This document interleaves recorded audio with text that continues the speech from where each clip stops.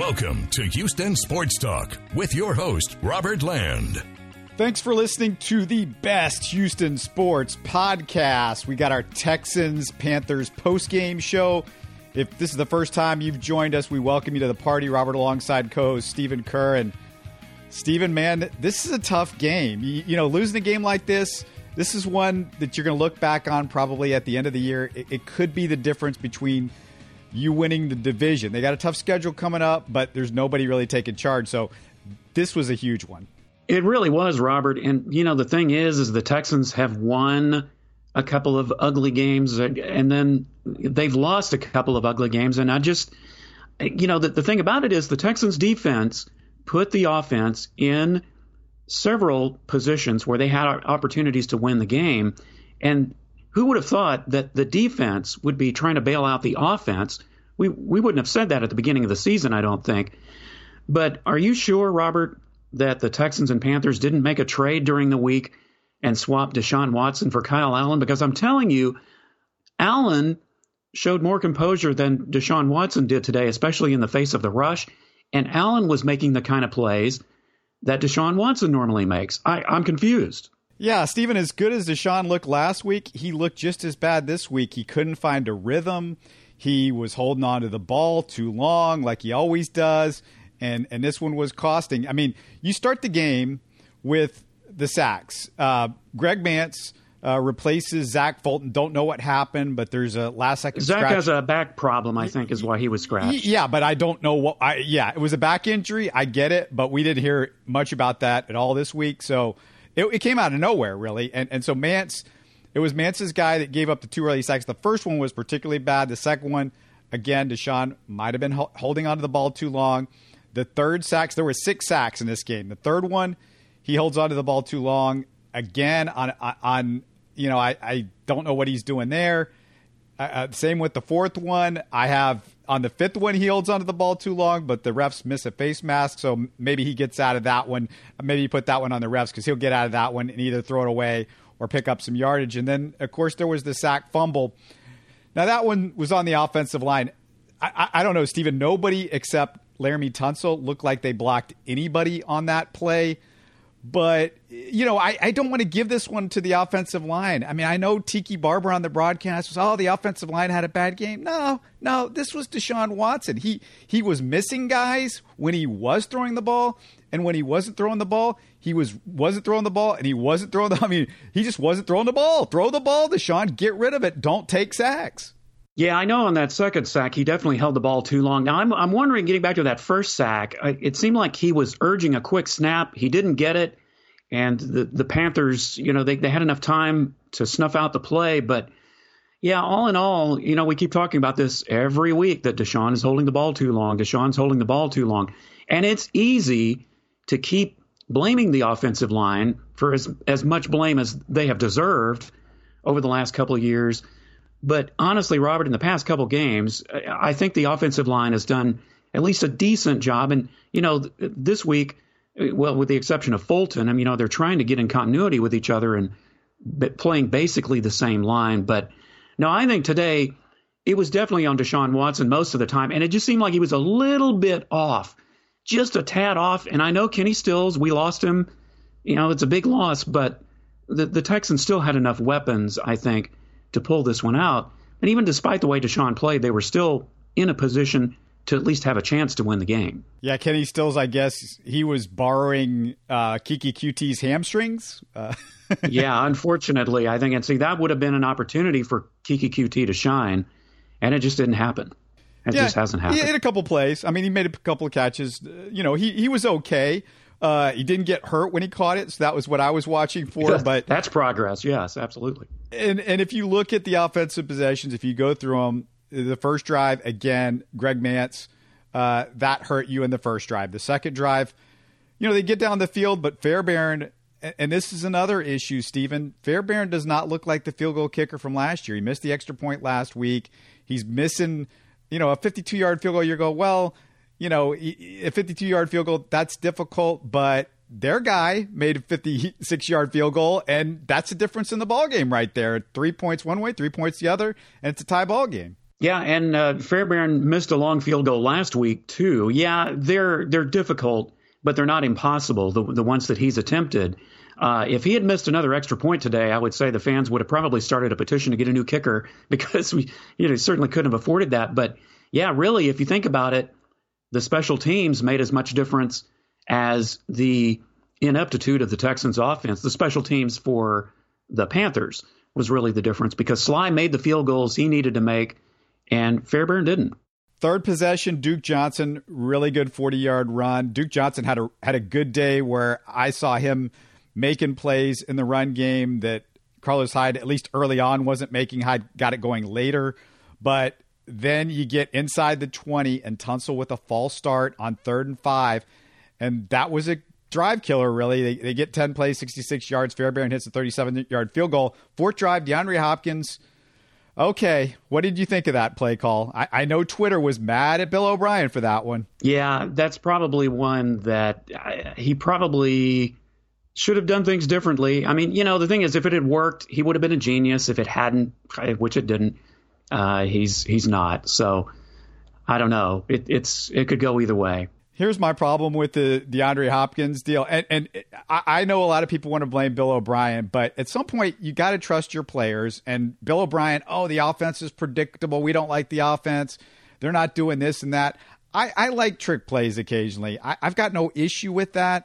DeAndre Hopkins, he's got a choice there. He's a Pro Bowl, all-pro caliber wide receiver. He's a smart guy. He's not an idiot. You catch the ball. If the guy is open, I'm sure the play is, hey, if you see nobody on the other side of the field and Carlos Hyde is wide open, you throw the ball. If not, you put the ball underneath your, put it right up against your chest and you start running the ball because we're inside the 20-yard line. DeAndre Hopkins, he's got to know that. And they're actually, I think one of the receivers, I'm trying to remember who, but somebody was open on that play. But I don't want him to have to read either that play is there or not, Stephen. And that's where, that's DeAndre Hopkins. You expect your veterans to make a smart play, and that's something I'm sure they've gone over and they told him over and over and over again. If we run this, then it's either wide open or it's not. If it's not, just run the ball. We're inside the 20-yard line right there. Yeah, I was going to say, I guess my only problem with the trick play is the Texans were deep in Panthers territory. They were moving the ball well. They had the drive going. The offense was doing well with what it was doing. I'm not sure that you want a trick play right there because you're moving it so well, doing it the way they were doing it. And, unfortunately, it resulted in the pick. So that, I guess my only problem, if there was a problem with the play call, is just the timing and the fact that it just broke the momentum that the Texans were moving down the field quite well enough without it. Yeah, I mean, I saw people on Twitter, they're moving the ball, and what are you going to do there? You got to keep going with what you're doing. But I mean, how many points did they have on the board? 3. How well were they moving the ball? How much of a rhythm was this offense looking? They moved the ball because of one play. It was the Duke Johnson 40-yard run. Set up something the drive before. That drive was going okay, but I don't think they were. This wasn't a machine at this point, but. I understand, if Bill O'Brien, no matter what he does, it's going to be wrong for a lot of people. And we're going to get to what he did wrong later on, because that's the bigger issue I had with Bill O'Brien was later in the game. But going through the rest of the offensive possessions, Deshaun Watson, again, he was missing guys the entire game. He wasn't close on some of them, but that last play, that last drive of the second half, of the first half, where he has Will Fuller wide open, 75-yard touchdown pass. If he hits it and he just overthrows Will Fuller, he overthrew a couple of deep passes. We're going to get to one.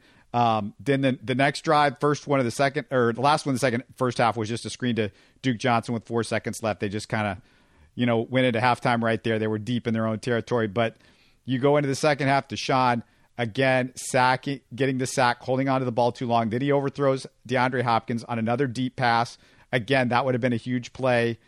They punt again. Then they have the strip sack by JJ, sets up the 4-play, 18-yard drive. Deshaun scores on the 1-yard touchdown. He gives the little Dikembe finger whack on that one. The next drive, 3 and out, 2 Deshaun incompletions. He's not even close on either incompletion. There was time to throw. He wasn't close. The late drive in the game, you've got, or in the fourth quarter, you've got an illegal shift when Nick Martin snaps the ball too early. It cost a first down for Carlos Hyde, and now they're way backed up. They can't get it. They got a punt right there. And Nick Martin, he didn't look good on that sack fumble on Eric Reed either. He was just run over in that play. I don't understand how you just get run over. You know what's coming, and he just didn't seem like he was prepared. So if there was anybody I was really frustrated with on the offensive line again, it's Nick Martin, who, the numbers show Pro Football Focus that he's had a really good first few weeks. He's got a 70 grade, which is, by Texan standards for offensive linemen, that's great. But Nick Martin, in some crucial situations in the fourth quarter, didn't show up really well. And there was just a total misread on that last sack, on the sack fumble with, I don't know what happened, but one guy came running in basically untouched on the right side, but it wasn't his guy that got Deshaun in the sack fumble. It was the inside. And Nick Martin's guy was one of those. Again, Laramie Tunsil on that play, Stephen, was the only one that got anybody. It's just, there was so much frustration offensively in this game. Well, I think you nailed it. It's not the frequency with which Martin is not making the plays or the snaps. It's when they happen. They seem to happen at the most critical situations. And, on almost any other week, Deshaun makes most of those throws. When Stills was in there early in the game, he made a couple of good catches. And then, of course, the last few weeks he's made some big plays. But I'm not even sure if Kenny Stills had been in there. I don't think even he could have made those kind of plays because Deshaun was just off today. Once again, Bill O'Brien with a really unnecessary, ridiculous challenge. There was no angle that showed that it was even close. I don't know what he was doing in the fourth quarter. You knew those timeouts were going to matter. I get it. It was a first down play, but you just didn't see it. You don't see it in that. And, this has got to be on OB, because either get somebody up in the booth that knows what they're doing and can see and's got eyes and knows what it looks like on a replay, or, fire some, get somebody in there. But, comes back to O'Brien over and over again. And we don't see this with a lot of teams, but the Texans can't get a challenge right ever. Yeah, that's the thing, is that I think with the Astros, A.J. Hinch does pretty good with challenges. The Texans, not so much. I don't know. I know that they could have used the timeout, obviously. I didn't find a lot of fault with him challenging it. I just feel like, once again, though, his percentage of just when to do it and when not to do it comes back to bite him every week. Yeah, there's no angle that really showed it. And the other problem is, it wasn't just that timeout that they lost. They lost another one. And again, this goes back to Bill O'Brien. They were disorganized in the fourth quarter. I mean, that's your job as an offensive coordinator and as a head coach. Have your team organized when the game matters the most. And it was a fire drill out there, so they had to use a timeout in the midway through the fourth quarter. Those two timeouts, they could have really helped you when you got the ball back. You would have had plenty of time to try to drive down the field and win the game, or, you would have had that time. No question. Was that the timeout that the Panthers were substituting? I believe that was that one timeout when they were substituting, the play clock was running down. And yeah, when the fact that the Texans were actually in a position to win the game toward the end, he threw Deshaun Watson threw the Hail Mary. Another timeout, they might have gotten a little bit closer and then had a better shot at the end zone. Yeah, I don't know what you're saying, but if you're saying that, the Panthers were substituting so the Texans called the timeout, that's a ref call. Like, the refs can say, hey, we're going to hold while you're doing the substitute. They don't make the Texans take a timeout there, as far as I know. Unless I missed No, they don't make them do that, no. Yeah, no. So that's on O'Brien. Those are two timeouts O'Brien cost them. And, again, they went into the halftime with not using all their timeouts, which – I don't know. It just, like, that happens way too often. If you got timeouts, you might as well use them. Like, they could have used them at the end of the half when the Panthers were trying to score. I thought it would have been a good time to use it on defense because, you knew the Panthers weren't going to run out of time. If you're, like, wanting them to run out of time with, like, a minute to go on the clock or something like that, that wasn't going to happen. So you could have used a timeout there and they never use timeouts. They hardly ever take a timeout on defense. Yeah, missed opportunities. That's kind of what it just comes back to for me, Robert, both on offense and defense. They just had so many chances that if they had just done one or two things right, they could have won this game. And I guess that's what makes it so frustrating But then, we talk on the other side about how they went ugly, that they probably shouldn't have won a game here or won a game there. But these are the ones that are hard to take because you had an inexperienced quarterback in there who looked like what Deshaun Watson normally looks like. And then you have Deshaun Watson who looked more like what Kyle Allen probably should have looked like today. And it wasn't from a lack of Texans putting pressure on him on defense. They were, but he was just making the plays. Well, I got all the crap stuff out of the way for the most part. I'm going to let you handle maybe the good stuff, the defense, and what you thought of that. But the big deal to start the game, Omenihu injured, didn't play, inactive. Carlos Watkins activated. He ended up making a play in this game. What did you see from the defense? Well, I think overall, the fact that they only gave up 16 points, I think is a good thing. Now, Omenihu, I think he had a knee problem, if I remember right, that forced him to be out. Could have definitely used him in there, especially the way he'd been playing the last couple of weeks. But overall, my biggest problem with the defense is probably the same problem that a lot of defenses are having. They just don't have an answer for players like Christian McCaffrey, Alvin Kamara. They couldn't stop Christian McCaffrey. He made numerous big plays, especially on third down when the Texans could have probably gotten off the field, and McCaffrey just kept getting away. So I guess the biggest problem the defense has is stopping two-way players like Christian McCaffrey, Alvin Kamara, and those guys. Yeah, Christian McCaffrey, 27 carries, 93 yards. Only 3.4 yards per carry. It seemed like a lot more.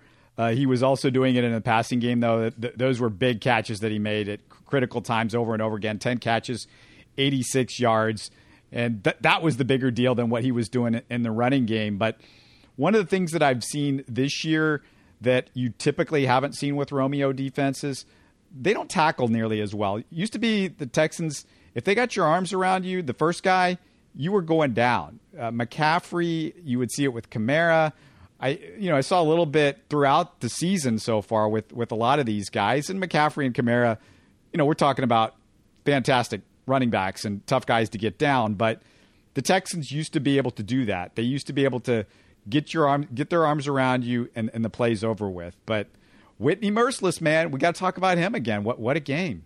I tell you what, he knows how to do these strip sack fumbles, getting to the quarterback. So I think after 4 games now, this is not a fluke Whitney Mercilus we're watching. We're watching the Whitney Mercilus that we expected and hoped to see at the beginning of the season. So, it's great to see him come back through. And J.J. Watt did his usual J.J. Watt thing for the most part today as well. Yeah, Mercilus, his 4th strip sack of the year. We're 4 games in. He's got 1 per game. Watkins, as I mentioned earlier, he played a factor because he recovered on that one.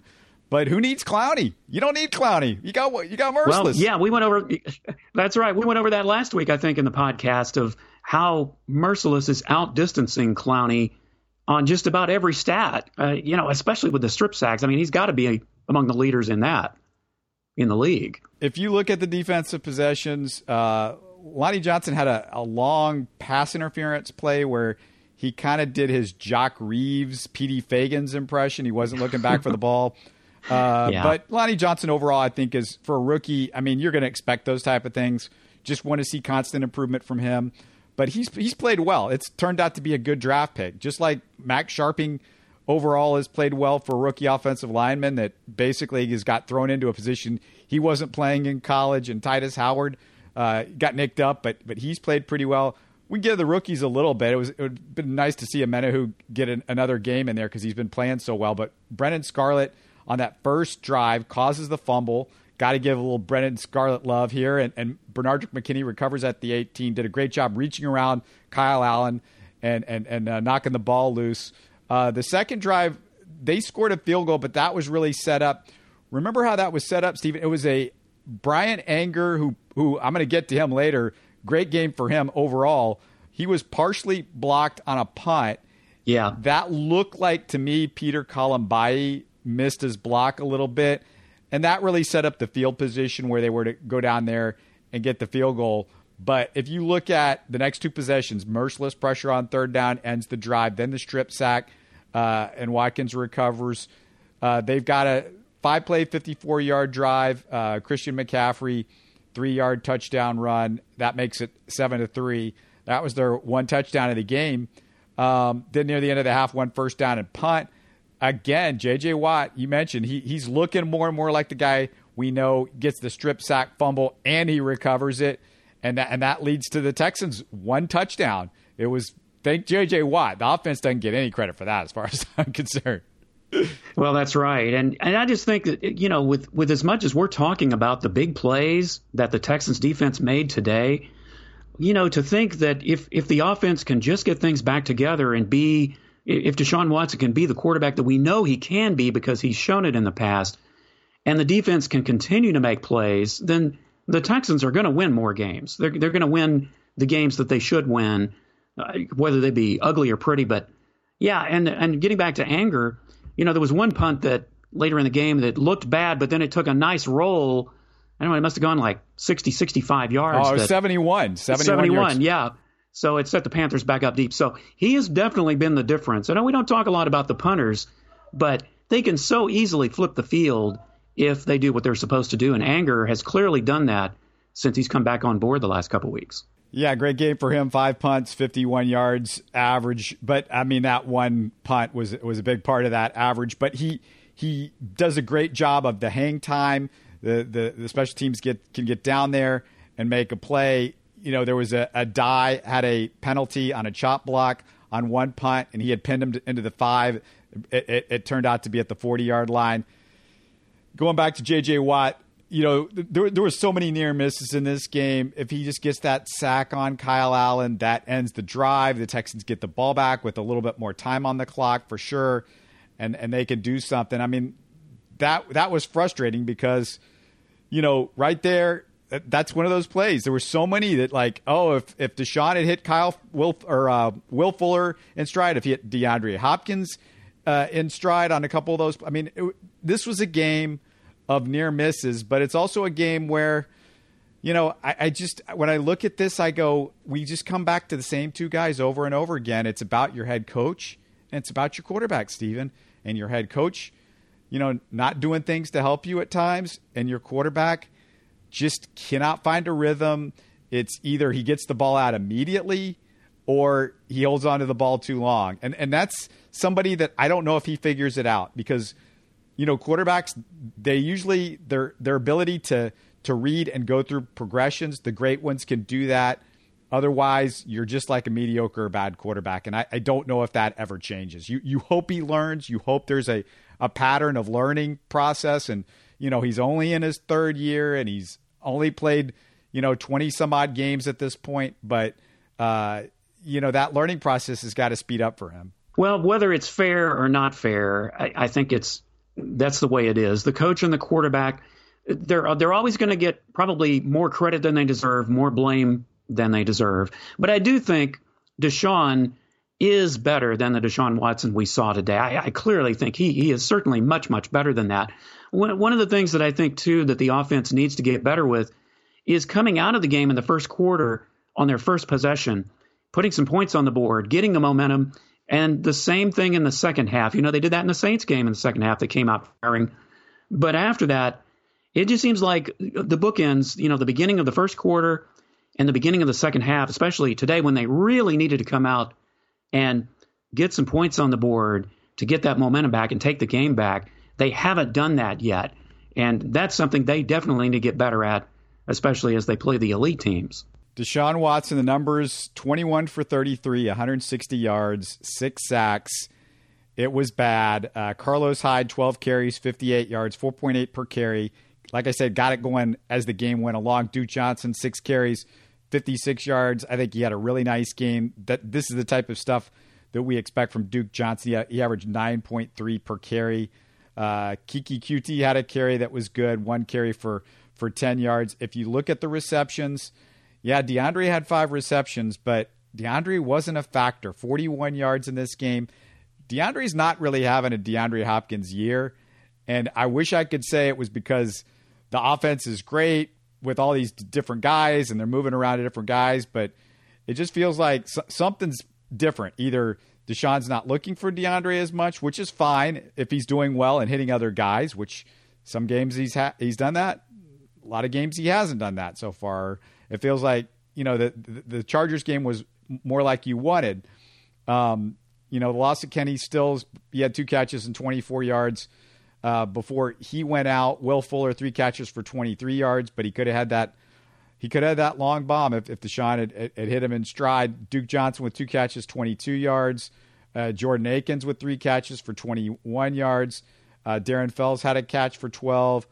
QT had a catch for 11. And Carlos Hyde had 4 catches for 6 yards. The good part was there was a couple of times where Deshaun might have, been looking too much downfield, and he did dump it off quickly. I mean, at least he's doing that more often, Stephen. That's a good sign, I guess. Yeah, I definitely am glad to see that, because that's something that I think we've talked about that he hasn't done enough of. And as far as Hopkins is concerned, up until today, I think a lot of the reason is Kenny Stills and a lot of the plays that he's made. But, of course, even after he went out today, I think the big reason is Deshaun was just totally off and wasn't reaching any of his receivers the way that he normally would, especially downfield with the deep ball. Quietly, again, a really nice game for Zach Cunningham. 14 tackles, Stephen, 14. I didn't know it was that bad. I saw him on numerous plays, but, yeah, 14 tackles. He really is, I think, the unsung hero as far as, or at least one of them for the Texans defense, because each game he's looked really good. Jonathan Joseph had a better game, I thought. This was much improved. Well, he didn't get burned like he did last week, that's for certain. So I think that, we just had to chalk that up as one bad game for Jonathan Joseph. I wasn't ready to say, well, he's too old, he's put out to pasture yet. He didn't have a bad game today at all. Maybe he learned a little bit from his mistakes. Maybe part of it was it's Kyle Allen instead of Phillip Rivers. I still got to play the wait and see game a little bit with J-Joe, but I mean, overall the defense, there just wasn't a whole lot I could find fault. It's all about the offense, really. To think that we talked about how the offense would probably have to carry the defense. Well, in a couple of games, really the defense has been the one that's carried the offense, and you just have to hope that it all evens out and soon. I mean, but if you look at it, the Texans are still 2-2. They're at least in better shape than they were at this time last year. They were 1-3. So there's still time to straighten things out, but they really can't keep having these weeks, especially against teams or in games that are winnable, that they really should win. You don't have time to keep making these kind of mistakes and just misfiring the way Watson's have. You've really got to start putting a more consistent game together on all 3 levels, offense, defense, and special teams. They got a little help because the Raiders took care of the Colts, so the Colts dropped to 2-2. Yep. The Titans, though, they crushed the Falcons, which means the Texans, they need to crush the Falcons. They need to show that they're at least as good as the Titans. So, again, we're back in this sort of log jam in the AFC South, and it looks like it's going to be kind of this 500 division. 9-7 might win it, Stephen. I mean, we're back to the good old days of a couple of years ago with the AFC South. And that's kind of the way I figured, especially after it was announced that Andrew Luck was going to retire. I just felt that it was going to be more wide open. Yes, it is for the Texans taking. That's absolutely right. But, yeah, the Titans, I think, have surprised me a little bit more. There's still some uneasiness about Marcus Mariota and, some of the fans feel that he should be in there. But so far, they've done pretty well. The Colts, yeah, they lost today, but they're still in it. So I think it really is going to be wide open the rest of the season. It really is up for grabs. Anybody could win this, except maybe the Jaguars. But yeah, that's, I don't know about them, but they got Minshew, so who knows? That's true. The good news. Let's go to Houston sports good news. Astros. We got to talk about that before we close out. I mean, they took care of business over the weekend. I mean, you talk about getting everything done and all your P's and Q's. I mean, Kyle Presley is looking good. Brad Peacock had some nice showings over the weekend. You got Jose Urquidy. Wade Miley, that's a question mark. We probably need to get to that in a setup for the playoffs. But Urquidy looks like he would be ready to step in if they want to go with him as the starter. But the pitching, some of the guys that you needed to show you something did. And then the biggest thing of all, Stephen, home field advantage all the way through the playoffs, not just the American League, all the way through. all the way through, and that is really big, especially when they get to the World Series. I mean, the Astros have put themselves in a better position this year than they did in 2017 when they won the World Series. Now, of course, the big chore is to go out and take advantage of putting themselves in that position. But, the series against the Angels, I mean, they did a lot of this. A lot of their regulars didn't play all the time. The first game, they didn't get in until, I think, 3 a.m, so a lot of them sat out. So, you're talking about players like Kyle Tucker and Aledmus Diaz and some of these other guys that are getting more playing time, yet, with the exception of Wade Miley, the pitching has been right on. They've been taking their care of business, and the offense, when they've needed to, I mean, they still have this propensity to leave a lot of runners on base and not score when they have to, but they've still won the games that they needed to do, and now they're in a position to be home field all the way through the postseason, and that's big, I think, especially this year. How about Verlander coming out, getting his 300th strikeout of the year, getting all the way up to 12 strikeouts, which you were like, well, I don't want him to be out there that long, but he did it in 80-some-odd pitches, which was incredible, and he gets along with that, gets his 3,000th strikeout of his career. I mean, like I said, they were just crossing T's and dotting I's and doing Astros things all weekend. It's like the Texans, they're going to screw up the crossing the T's and the dotting I's, but the Astros, they handle their business. They do all the little things, and it's just, they're such a fun team to watch. I'm kind of sad the season's over with, Steven, because, this is 3 years in a row of 100 games, but, at some point, one of these times are not going to come back, and it's not going to be this easy anymore. And I'm also sad because we saw what I think will be the last time we see Garrett Cole in an Astros uniform during the regular season. And, just can't say enough of what a privilege it's been to watch that guy. And we'll talk about him in the playoffs, and we're going to get to see him some more. But, just to see Garrett Cole do the things that he's done this year, break J.R. Richards' record for strikeouts as an Astro, and do it in less innings because guys don't go as many innings and don't throw as many pitches. So you could say, well, there's more strikeout pitchers now, but, there's also the fact that, hey, you don't get to stay out there till the 8th and 9th inning like you used to. Yeah, and that's why Astros fans don't get spoiled. Don't be like Yankees fans and other fans who are, quote unquote, used to winning year after year after year. Enjoy this. Yeah, hopefully the Astros can win for the next 10 years and make the playoffs for the next 10 years. Maybe get to, 3, 4, 5, 6, 7, 8, 9, 10 World Series. Maybe that's a bit much. But enjoy it because it is so hard to do. It's a 162-game regular season.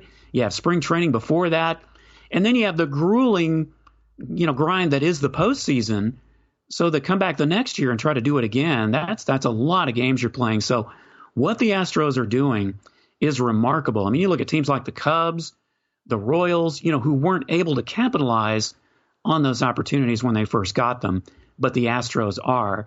And I would like to think, Robert, I'm trying to be an optimist here, but I'd like to think whether it's this year, next year, that we'll start saying things like that about the Texans, that they start getting things done right and start making some waves and get deeper into the playoffs and maybe start being in Super Bowl contention, just like the Astros are in the World Series and the postseason. Yeah, I don't know if I believe you there. They'll have the right guys in the right positions. I'm not placing bets on it now. I'm just saying I'd like to be the optimist and think that at some point it's going to happen. It just, I'm just trying to help the Texans fans out a little bit, Robert. That's all. Yeah, at some point it could be like 30 years from now, 40 years from now, I could be dead. But just good stats that you got to bring up too. Justin Verlander finishes the season with a 172 opponent batting average. I love this stat because that's fourth all time in the history of baseball as a qualified starter.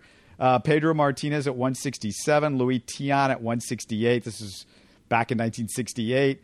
Nolan's at 171, his 72 season. That was like his third or fourth season as a pitcher. Justin Verlander is tied for fourth with Nolan at 172, but Nolan did it when he was 43 years old in his 24th season. Just unbelievable, remarkable. You got to love Nolan Ryan. Got to also mention that Bregman made a big MVP push. We did mention that, but I think he's going to be, at worst, he's going to be number 2 for the MVP. And there's some hard choices the voters out there have to make.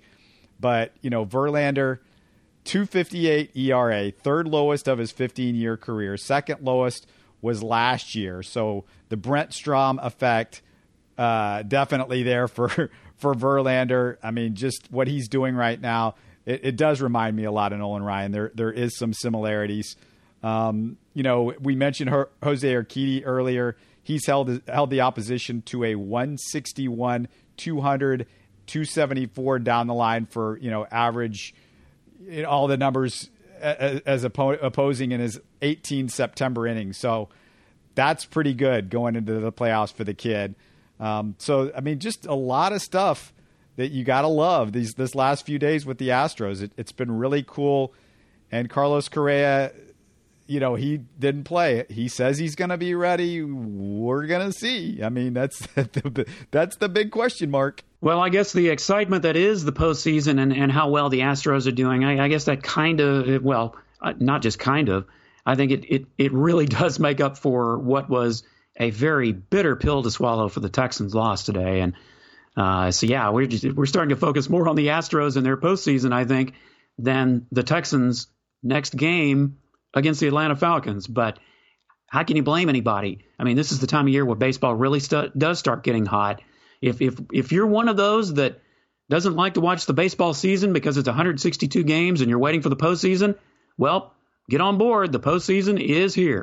One more stat. We're going to end with an Alex Bregman one because this was a really cool one too. He's the only one of only several players in American League history with at least 40 home runs, 110 walks, 35 doubles, and less than 90 strikeouts in a season. And I love that, less than 90 strikeouts in a season. In modern baseball, that's pretty cool. He's right there with Frank Thomas, who won the American League MVP in 1993. Some guy named Ted Williams, who won the American League MVP in 1949. Another guy named Lou Gehrig, you might have heard of, who won the MVP back in 1936. And some joker named Babe Ruth, who did it 3 times in 24, 21, and 1920. So Alex Bregman, tip of the cap to you. Tip of the cap to Verlander and Cole, and just a remarkable season for the Astros. We're going to talk Astros again in the next few days on the podcast. Unfortunately, I've got to end with the Texans because that's what the game was today. The big game. The Texans lose this one 16-10 against the Carolina Panthers. Next week, they've got to figure out how to get the wheels back on the bus pretty quickly because it doesn't get too much easier. You got the Falcons, and then after that, it's the Chiefs. So if you drop the next 2, you're 2-4. Maybe it gets a little bit easier after that. You get the Colts, which not easier, but the Colts is a winnable game. The Raiders. Easier than the Chiefs, certainly. Yeah, easier than the Chiefs, right? The Raiders at home, Jacksonville on the road. So maybe you can win some games there, but they got to figure out how to win the game next week. So worst case scenario, what would that make you? 3-3 going into week 7? Right. I think that's why next week's game is so critical because I just don't feel the way the Texans have been playing. I just don't see them beating teams like the Chiefs, like the Patriots. They're going to have to do that at least once to convince me that they're on that par, that they're ready to do that. So that's why I think next week's game is so crucial against the Falcons. This is a team they should they should beat, and they've got to stop kind of playing down to the competition and start playing up. Yeah, they play one-score games. We know that. This is the Texans. They've been doing that for a year and a half now, and they're not going to stop. And Bill O'Brien loves to keep it close. He wants you to go to MyBookie, our friends over there. So, again, Texans lose 16-10 on the Texans post-game show. We thank you for joining us. Thanks to Steven. Looking forward to some Astros playoffs later this week. We're definitely going to have a podcast or 2 on the Astros coming up, so stay tuned for that. Rockets getting underway too, so all that on the horizon. We'll talk to you again soon. You're listening to Houston Sports Talk. Don't forget to follow Houston Sports Talk on Facebook and Twitter. Subscribe to us on iTunes, Spotify, the Google Podcast app, or the Stitcher app. You can support us by giving us a 5-star review on iTunes or by telling your friends about us Spread the word, everybody. Thanks for listening.